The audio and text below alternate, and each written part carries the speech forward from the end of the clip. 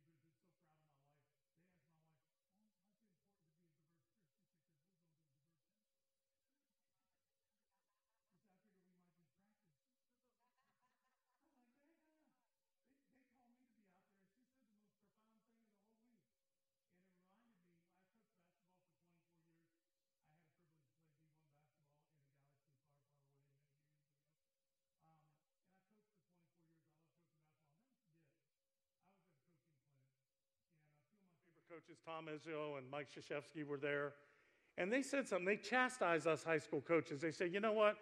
They said, you are sending us players that don't know the fundamentals. We're having to teach them stuff that you should have taught them. So quit sending us players that don't know the fundamentals. And I got to thinking, my gosh, if we keep sending Jesus people from segregated churches to heaven, I wonder if he's saying, you know what? It's not segregated up here. You guys didn't teach them the fundamentals. Why do you keep sending us people that we have to, they got saved in your church, but we have to grow them up in salvation up here? And that spirit was on that conference. Anyhow, I'm still on a high. But it's good to be home. It's good to be around friends. Hanging around with big crowds like that is a little intimidating. It's good to be with you guys. So we're in a teaching series entitled Life Between Two Gardens. And we're looking at this from the standpoint of we're heading to Easter, and we know, we talked about last week, that life begins in a garden. That's what the Bible talks to us about the Garden of Eden, right? And then at the resurrection, when everything that was wrong with life got fixed, right, and opened up the doors to eternal life, it happened in a garden. And you say, well, where's that, Chip? Well, when Mary Magdalene went looking at the tomb and looking for Jesus, and she couldn't find him, remember? And then she sees him, but she doesn't recognize him. She thinks he's the gardener. So life began in a garden, the resurrection happened in a garden, and at the end of all time, in Revelation 21, there's not a garden, there's a city, an amazing city. Excuse me. Oh, that went on the mic too. If I hurt you online, I'm sorry. But you're online, you're safe. Anyhow, front row, not so safe. Anyhow, at the end, in Revelation 21, this new city comes, this bustling city.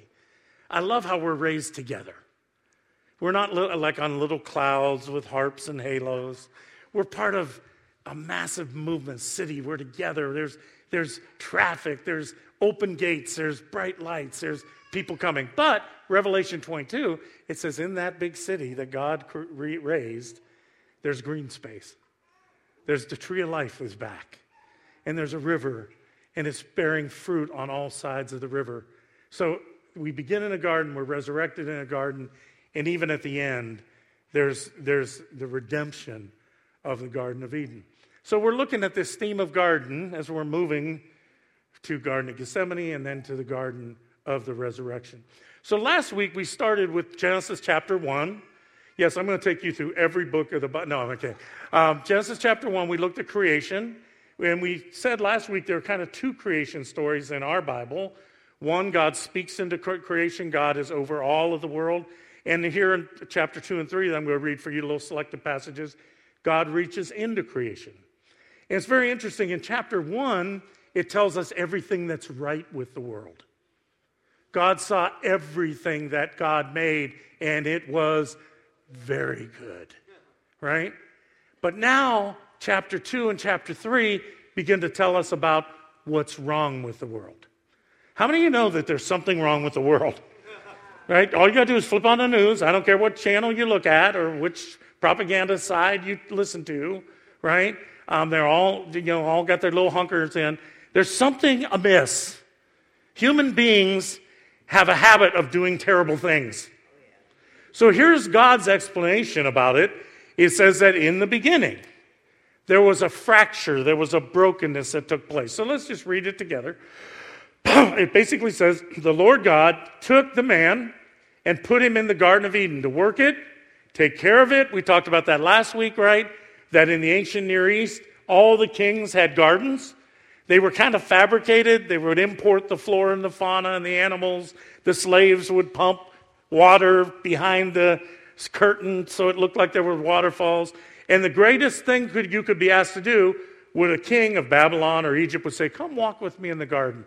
That was the highest honor. And we looked last week that we have the king of the universe that didn't fabricate a garden, that doesn't have slaves behind the curtain, but created water itself and life itself and all creation and made us and invited us to do what? To walk with the king in the garden. What a beautiful picture. I hope you remember that from last week. And it says that he put the man in the garden to work it and to take care. Take care of it. And the Lord God commanded him, you are free to eat from any tree in the garden, but you must not eat from the tree of the knowledge of good and evil, for when you eat of it, you will certainly die. I remember I was teaching on this in a seventh grade confirmation class way back in my very first church, and I said, in the garden there's only one commandment. And one of my young men goes, oh, that's paradise. One commandment, like one thing. What's the one thing? Give me the one thing, right? There's only one thing. You can do everything. Just don't do this one thing. Now, the serpent was more crafty than any of the animals the Lord God had made. And the serpent, a representative of Satan, this is the voice of evil. Whether this has literally happened, I don't like it here. You people believe in talking snakes. Oh, shut up. This isn't like somebody was there, Action News, giving a play-by-play. I've been saying all along, if you don't take this literally as a true story, it is a truth story. It is the ultimate explanation of things, that this voice of evil came and said to the woman, did God really say? I want everybody to say this word, really. Thank you. I'm going to come back to that. Did God really say, you must not eat from any tree in the garden? And the woman said to the serpent, we may eat fruit from the trees in the garden, but God did say, don't eat from this one tree that is in the middle of the garden. You must not touch it or you will die, right? All right, shift 2. You will, and here's the voice of evil. You'll certainly not die, right?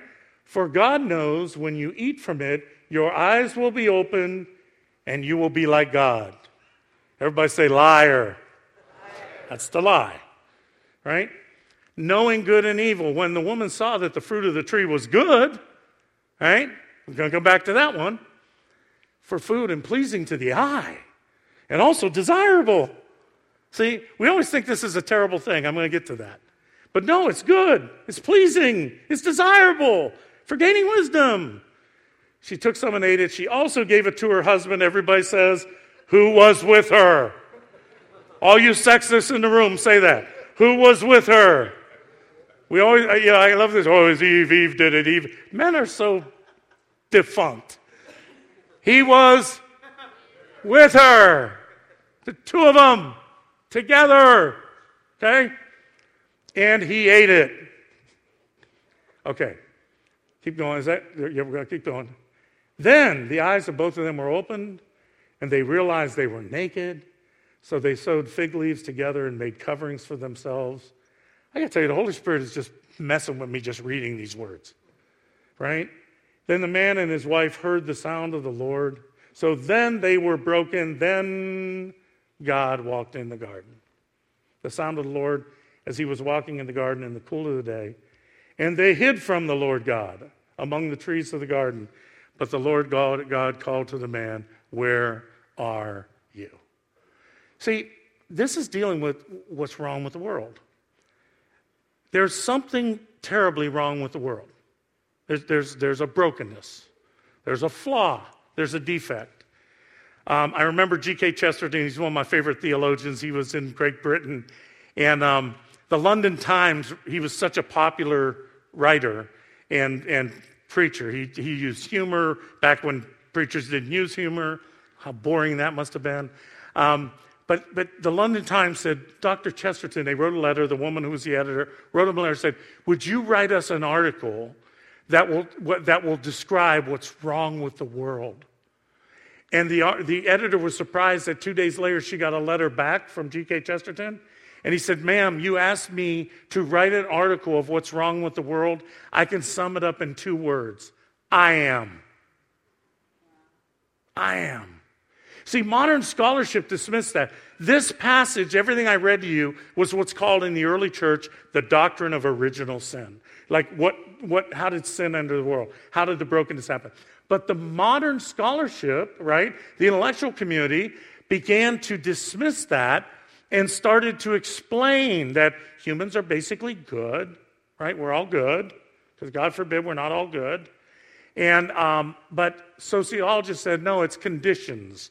Your social conditions cause you to be evil. Psychologists said, no, it's the absence of love. That causes you to be evil. But the problem was they found out that whatever definition they found for evil, it always crossed the boundaries. What do I mean by that? There's a guy named C.E.M. Joad. He was a atheist, very popular in the early 20th century, philosopher. And he didn't believe in God, but at the end of his life, the last quarter of his life, he came back to faith. And he wrote a book that was called The Recovery of Belief. And in it, he said that the problem with us intellectuals is we threw out the doctrine of original sin. And we were disillusioned because every time we tried to define what sin is and what's broken, like sin is fascism. Fascism is evil. That's what causes evil. Totalitarianism. They gave us Nazi Germany, but then somebody would point out, but democracy in Europe and the United States gave us the African slave trade.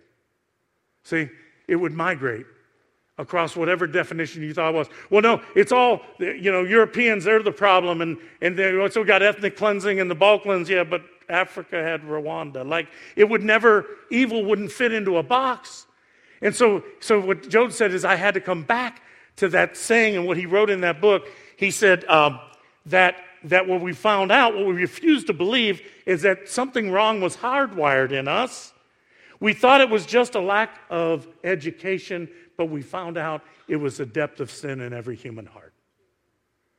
I watched an interview on 60 Minutes when I was younger. Some of you millennials don't know 60 Minutes has been around a long time. I actually watched it in 1983. Don't you dare tell me you weren't born. And I did. I watched it in 1983. They interviewed a guy. His name was Yehiel Denor. Yehiel Denor was a Holocaust survivor. He had survived the death camps. And Mike Wallace interviewed him in 1983. And what they were referring to was a case in 1961, I wasn't born then, for those of you keeping score at home, of a guy named Adolf Eichmann. Anybody remember? They think it's the first televised trial in the history of the world. Adolf Eichmann was a lieutenant colonel in the SS. He was a Nazi who was one of the masterminds of the death camps. And they had captured him, and they brought him to trial on television. He was later taken to Israel and was executed under a capital crime. And at that trial, Yehiel Denor, who was a survivor in a death camp with Adolf Eichmann, he was called to the witness stand, and when he walked in and he saw Eichmann there, he literally convulsed, he began to sob, and he fainted. And Mike Wallace played that tape for him and asked him, he said, okay, this was 20 years ago. What happened when you walked in that courtroom? Why did you get so overcome? Was it hatred? I mean, were you overcome with hate and that's what made you just pass out? Or was it fear? Did you look and did it conjure up all those moments of being in the death camps and knowing that this terrible person was responsible for the brutality? And I'll never forget that interview. It's just stuck with me through the years that Yehiel Denor said, no. He said, what happened to me was when I walked into that courtroom and I looked at Adolf Eichmann and realized he's not a demon. He's not a superhuman. He's somebody just like me. And he said, I was overcome because at that moment I realized if he's capable of that, then I'm capable of that. And I'll never forget what he said. He said, there's an Eichmann in all of us. See, that's what the Bible's teaching us. That there's a brokenness in us. There's something that broke us from God and something that broke us from one another. And here's the same things in this story that were the downfall of these two are the downfall of you and I. It repeats itself. And so I'm going to name it, okay? I'm going to name the sneer, the lie, and the tree.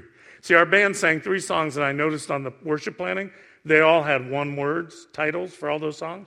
So I thought I would mimic them and do one-word points. Nothing is funny to y'all today. Like, y'all, can I have a bottle of Purell, Bill? I mean, I need something. I need a sign. Okay, here's what I want to look at. I want to look at first the sneer. Here's the sneer. And I emphasize that when the voice of evil came and said, did you really say? Did God really say you shouldn't do this?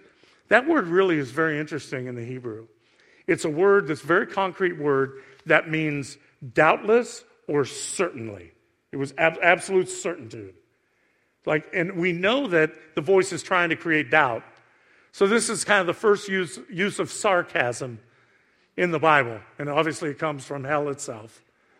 And it says, do you really? This is like when you go to somebody and say, how are you doing today? And they go, just great. Like, you know what that means, right? Right? And that's what the voice goes, did God really say this? Is this doubtless? Are you sure? How many of you know that the loss of God usually happens not because of some profound argument, but because of a sneer? A sneer is kind of I looked it up, it's a contemptuous or mocking smile. It's dressed up in a smile. The sneer of the enemy tries to keep you from the smile of God. It makes fun of it. See, I say this, some of us, I went to intellectual communities and I consider myself an intellectual, I read all this stuff. But you know what? There has never, ever, ever been in the history of intellectual thought any good historical scientific argument made against the resurrection. There's never been one. Don't believe that. But you know how it happens? Listen, I went to 2 Ivy League institutions. You go there and you tell them, hey, I'm a Christian. I believe in the resurrection. And they go, oh, you do? Like, do you have a 3rd grade education? Like, you have a 3rd grade education? You believe in the resurrection? Right? See, it's a sneer. It's not an argument. Satan doesn't show up with an argument. He doesn't even challenge the existence of God. Like you think atheists are the problem. They're not the problem. Satan didn't show up and try to make Adam and Eve atheists. Everybody believes in God. He didn't question that. He just comes in and sneers. Oh, really?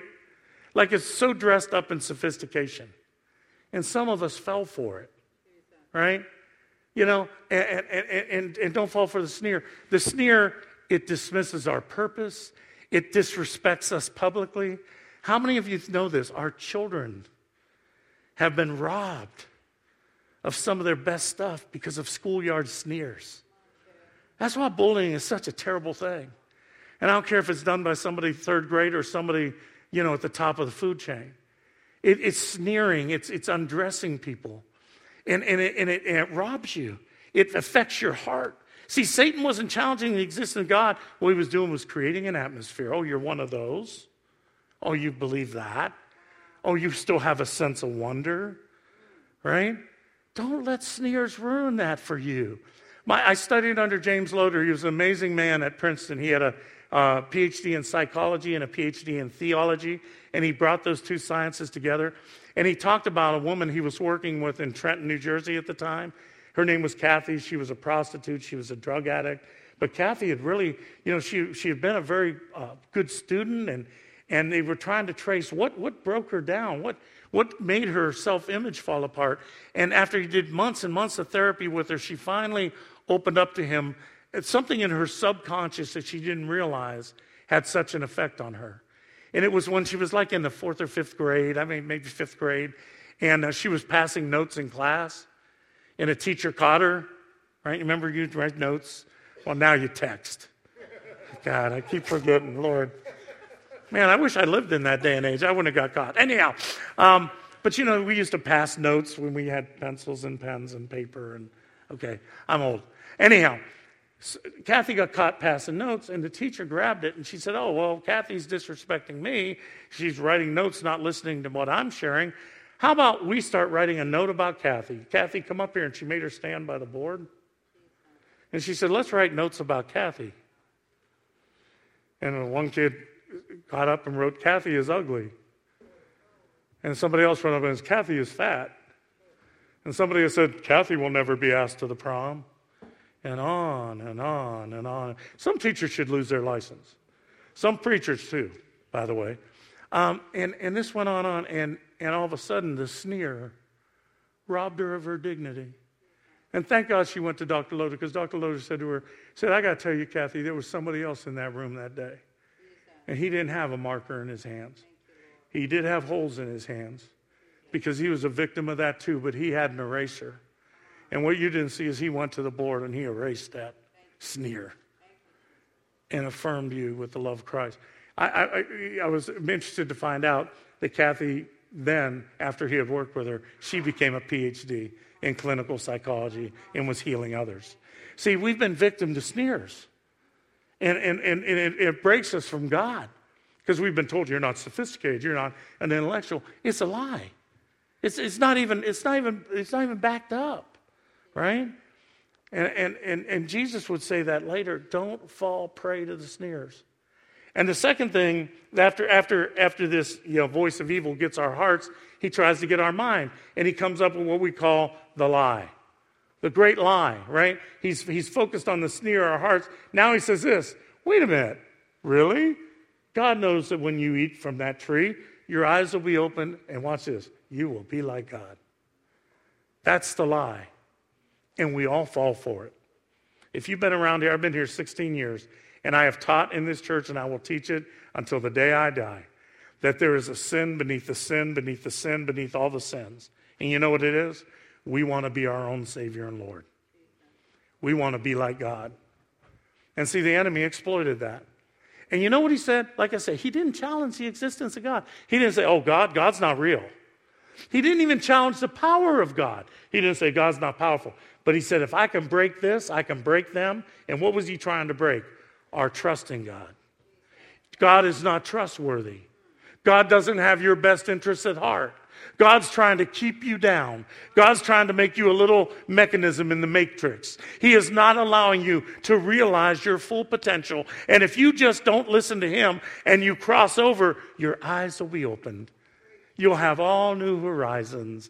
You'll be all that you were called to be. See, and it was breaking our trust with God. See, because when God told them don't eat of the tree, he never told them why. Did you ever realize that? I was reading the scripture over and over down in Orlando. I was getting ready to preach, looking at it. So he didn't tell them what. In fact, he said, you can do anything. Can you imagine that? My seventh grader was right. This is paradise. He said, you are free. That's what it said. You're free to do anything. Eat of everything. Somebody say hallelujah to that one. Yeah, man, come on. But just this one thing, I don't want you to do. And doesn't tell him why. He doesn't tell him why. See, he doesn't say, don't eat of that fruit because it's fattening. Don't eat of that fruit. There's too many carbs. Like we would have obeyed that, right? He doesn't even say, don't eat of that fruit because all the atrocities of human history are going to happen if you don't. Because he doesn't tell them the reason so that they could comply because it was good for them. He says, just don't do it because I told you not to do it. Just don't do it because you want to trust me. Just don't do it because you want to obey me. Just don't do it because you love me. And you know that I love you. And Satan said, if I can break that, if I can break their trust in their relationship with God, then I've got them. Then they will want to be their own creator. Then they will take their lives in their own hands. And if they take their lives in their own hands, then I got them. And that's what happened. And that's what happens today. Do you know why you're so exhausted? Do you know why you're so unhappy this morning, those of you who are? No, do you know why? Because you don't trust God. You don't. You don't think he has your best interest at heart. You think you keep faxing and emailing God and telling him, this is how I know my life has to work out. And will you hurry up and start getting to it? Because I know what I need better than you know. That's everything that happens. And we are exhausting ourselves. And we're working so hard on our careers. And we're working so hard to find our self-worth because we don't trust God when God says, I say that you're worthy. I gave you significance. I give you security. We don't trust that. And see, the same thing is repeating over and over and over again. And we're trying to earn our own salvation. And then you know who does this the worst? Religious people. We do. We're the worst. That's why Jesus was harder on the Pharisees than he was on the prostitutes. Because you know what religious people are? Overly religious. I obey the 10 Commandments. I do all these things. I read my Bible every day. I pray all the time. I'm not like the tax collector over there. I'm not like the Democrats over there. I'm not like the Republicans over there. I'm a good person. I do this. I follow so just. I do all. You know why we're doing that? Because we don't trust God. We don't. So you know what we're doing? We're trying to create a moral, perfect life that God will owe me. The doors of heaven will have to open for me.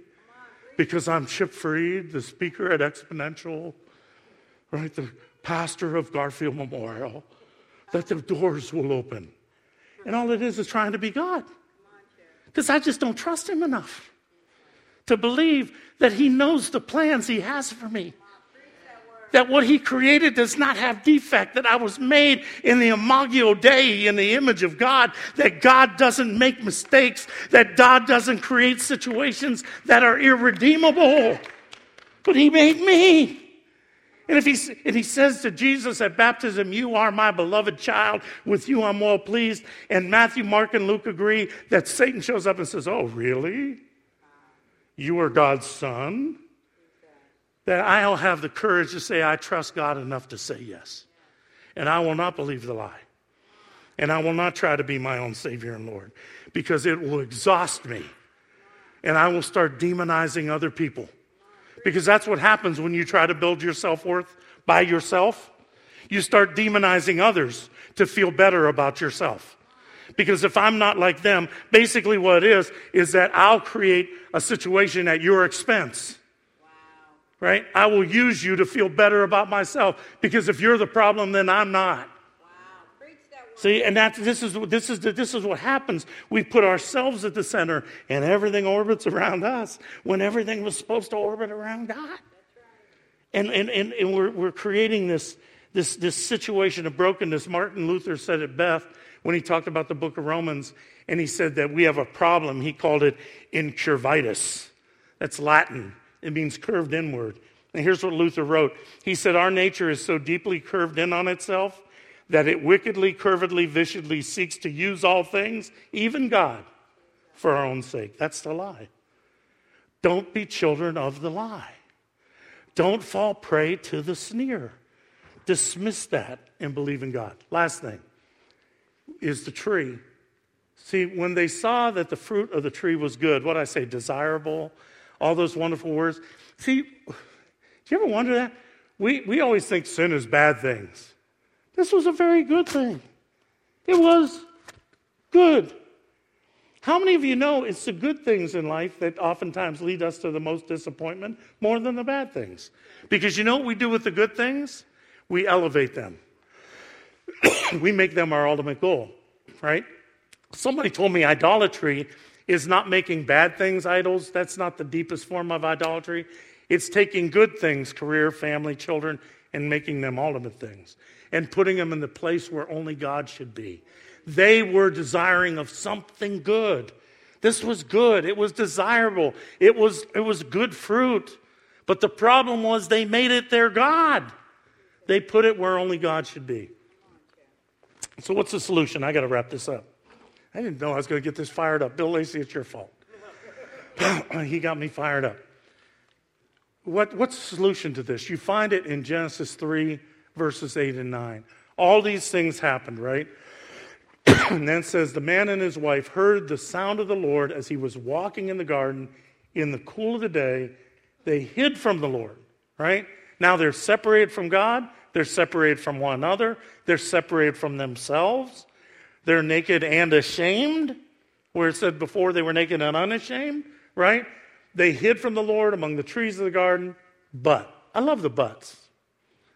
How many of you know Paul says it this way, you were dead in your sins and trespasses, in that you were broken. Martin Luther was right, you're incurvatus, but God, who is rich in mercy, in that he has loved us, right?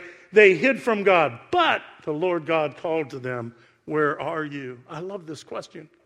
Like God didn't know where they were? There are two people on the planet. Like he doesn't know? Why the question? It's a spiritual question. What's happened to you? Where are you? Do you know that's the solution for us when we try to be God, when we buy into, we let the sneer devalue us, and we buy into the lie, or we make the trees our God. God says, Chip, where are you? What's going on? He steps into the garden. He steps into my situation. He walks into my life. He refuses to give up on me without a fight. How many of you know when you take a new job, you don't know how it's going to work out? Right? Go on a new vacation somewhere you've never been. You don't know how it's going to work out. I've talked to people who said, if I knew what this job was going to be when I interviewed for it, I'd never take it. How many of you know God never begins a journey not knowing where it's going? He says, I know the plans I have for you. God knows what the end. He says, I'm Alpha and Omega, the beginning and the end. I'm not surprised. So I want you to be startled by this, that God knew when we were broken, while we were yet sinners, the Bible said Christ died for us. When we were broken, when we tried to make ourselves our God, when we tried to be our own Savior, God stepped into the garden. God knew where it was leading him. He knew what it would cost him. He knew that it would cost him what? It would cost him Jesus. But God so loved the world that he gave his one and only begotten Son. While we were broken, he was willing to come into the garden. While we were lost, he was willing to say, where are you? He knew where this was going and came anyways.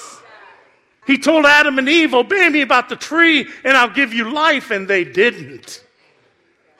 And Jesus in the Garden of Gethsemane, he said, obey me about the tree, the cross. And I'm not going to give you life. I'm going to crush you into powder. And he did. He said, Adam and Eve, obey me about the tree, I'll give you everything. They didn't. Jesus, obey me about the tree, I'll destroy you. He did. Now, all you scientific types, I'm going to close with this. Do you understand this is how he saves us? I mean, if we became broken, if the definition of sin is we put ourselves in God's place, wouldn't the definition of salvation mean that God put himself in our place and took what we deserve for the brokenness and the abandonment that we created? Right? In fact, it said when they were kicked out of the Garden of Eden, there was a sword, right? Remember the sword? Somebody has to go under the sword to fix this, and Jesus, that broken, humiliated by his wounds, he went under the sword and said, greater love has no one than this, that I would give my life. I'd give it all, right? I don't know why Bruce Willis just jumped in my mind. No, it wasn't Die Hard. I rebuke all you people that still think it's a Christmas movie. It's not. Anyhow, Tears of the Sun jumped in my mind. This is really weird. Anybody see that movie, Tears of the Sun? Okay, 4 of you, good. You're on my Netflix thing. What happens is, if you know Tears of the Sun, it's during like Rwanda, during this horrible thing that's happening in Africa, and Bruce Willis and his SEAL team are like dropped in to rescue like a white missionary, right? But this white missionary like doesn't want to be rescued because she wants to be with her African friends. And so Bruce Willis disobeys all the orders from Command Central to try to get all of the people out. If you see the movie, are you going to go home and watch Tears of the Sun today? Bruce Willis better send me a royalty check. Anyhow, but so he does this, he's going through this, and he's obedient. But the woman doesn't tell him that one of the people that they have with them is like the son of the prime minister of the country that the rebels are trying to kill. And so they're chasing them all over the place. And Bruce Willis, he's lost men, and he's standing there bleeding. And there's this crazy scene. He's just bleeding, and some of his friends has died. And he looked at the woman, he said, why didn't you tell me this? She said, I didn't know if I could trust you. And he's bleeding, and his friends have died. And he says this great line, he says, I wonder what someone needs to do to earn your trust. When I saw that movie, I heard Jesus coming from the cross, holes in his hand, thorns on his head, blood from a spear in his side, saying, Chip, I just wonder what I need to do to earn your trust, to rebuke the lie, to cleanse you from the sneer, to get you from looking at the shiny objects on the tree, and come to me and I would heal you. Because this is the antidote for the poison in your heart. I went to the tree. You fell from grace at a tree. But I went to the tree, and I restored you with love, and I restored you with grace. And all the things that have disappointed you, that never fulfilled what you were looking for, I've gotten rid of because I went to the tree. You know, so many of us right here are working so hard. Here's what God told me this morning. Sorry, Justin. I'm going to wrap this up. God really was dealing with this morning. And I've been as guilty of as anybody. You know, I had to name drop Ivy League institutions, right? Because we're always trying to do that. We're always trying to make a name for ourselves. I'm down Exponential. I'm like, oh, well, you know, this guy's speaking. I could do this. And I remember Albert Tate was talking to us, saying, all we're trying to do is make a platform. And we should just be willing to be servants. I got called out. You know what God basically was showing me? All the things that we're so exhausted working for, career, education. You know what he said to me? They're all fig leaves. It's just fig leaves. I know the real you. And I came to heal you. So quit trying to cover up with fig leaves. Just come to me. And I will erase the curse. I will give you new life. Quit trying to be me because you're not qualified to be me. Let me be your Savior, Chip. Let me be your Lord. Put me back on the throne of your life, and you won't have to worry about the sneers, because what the crowd says will be diminished from what I say about you. Amen? I could keep on preaching, but I'm going to stop.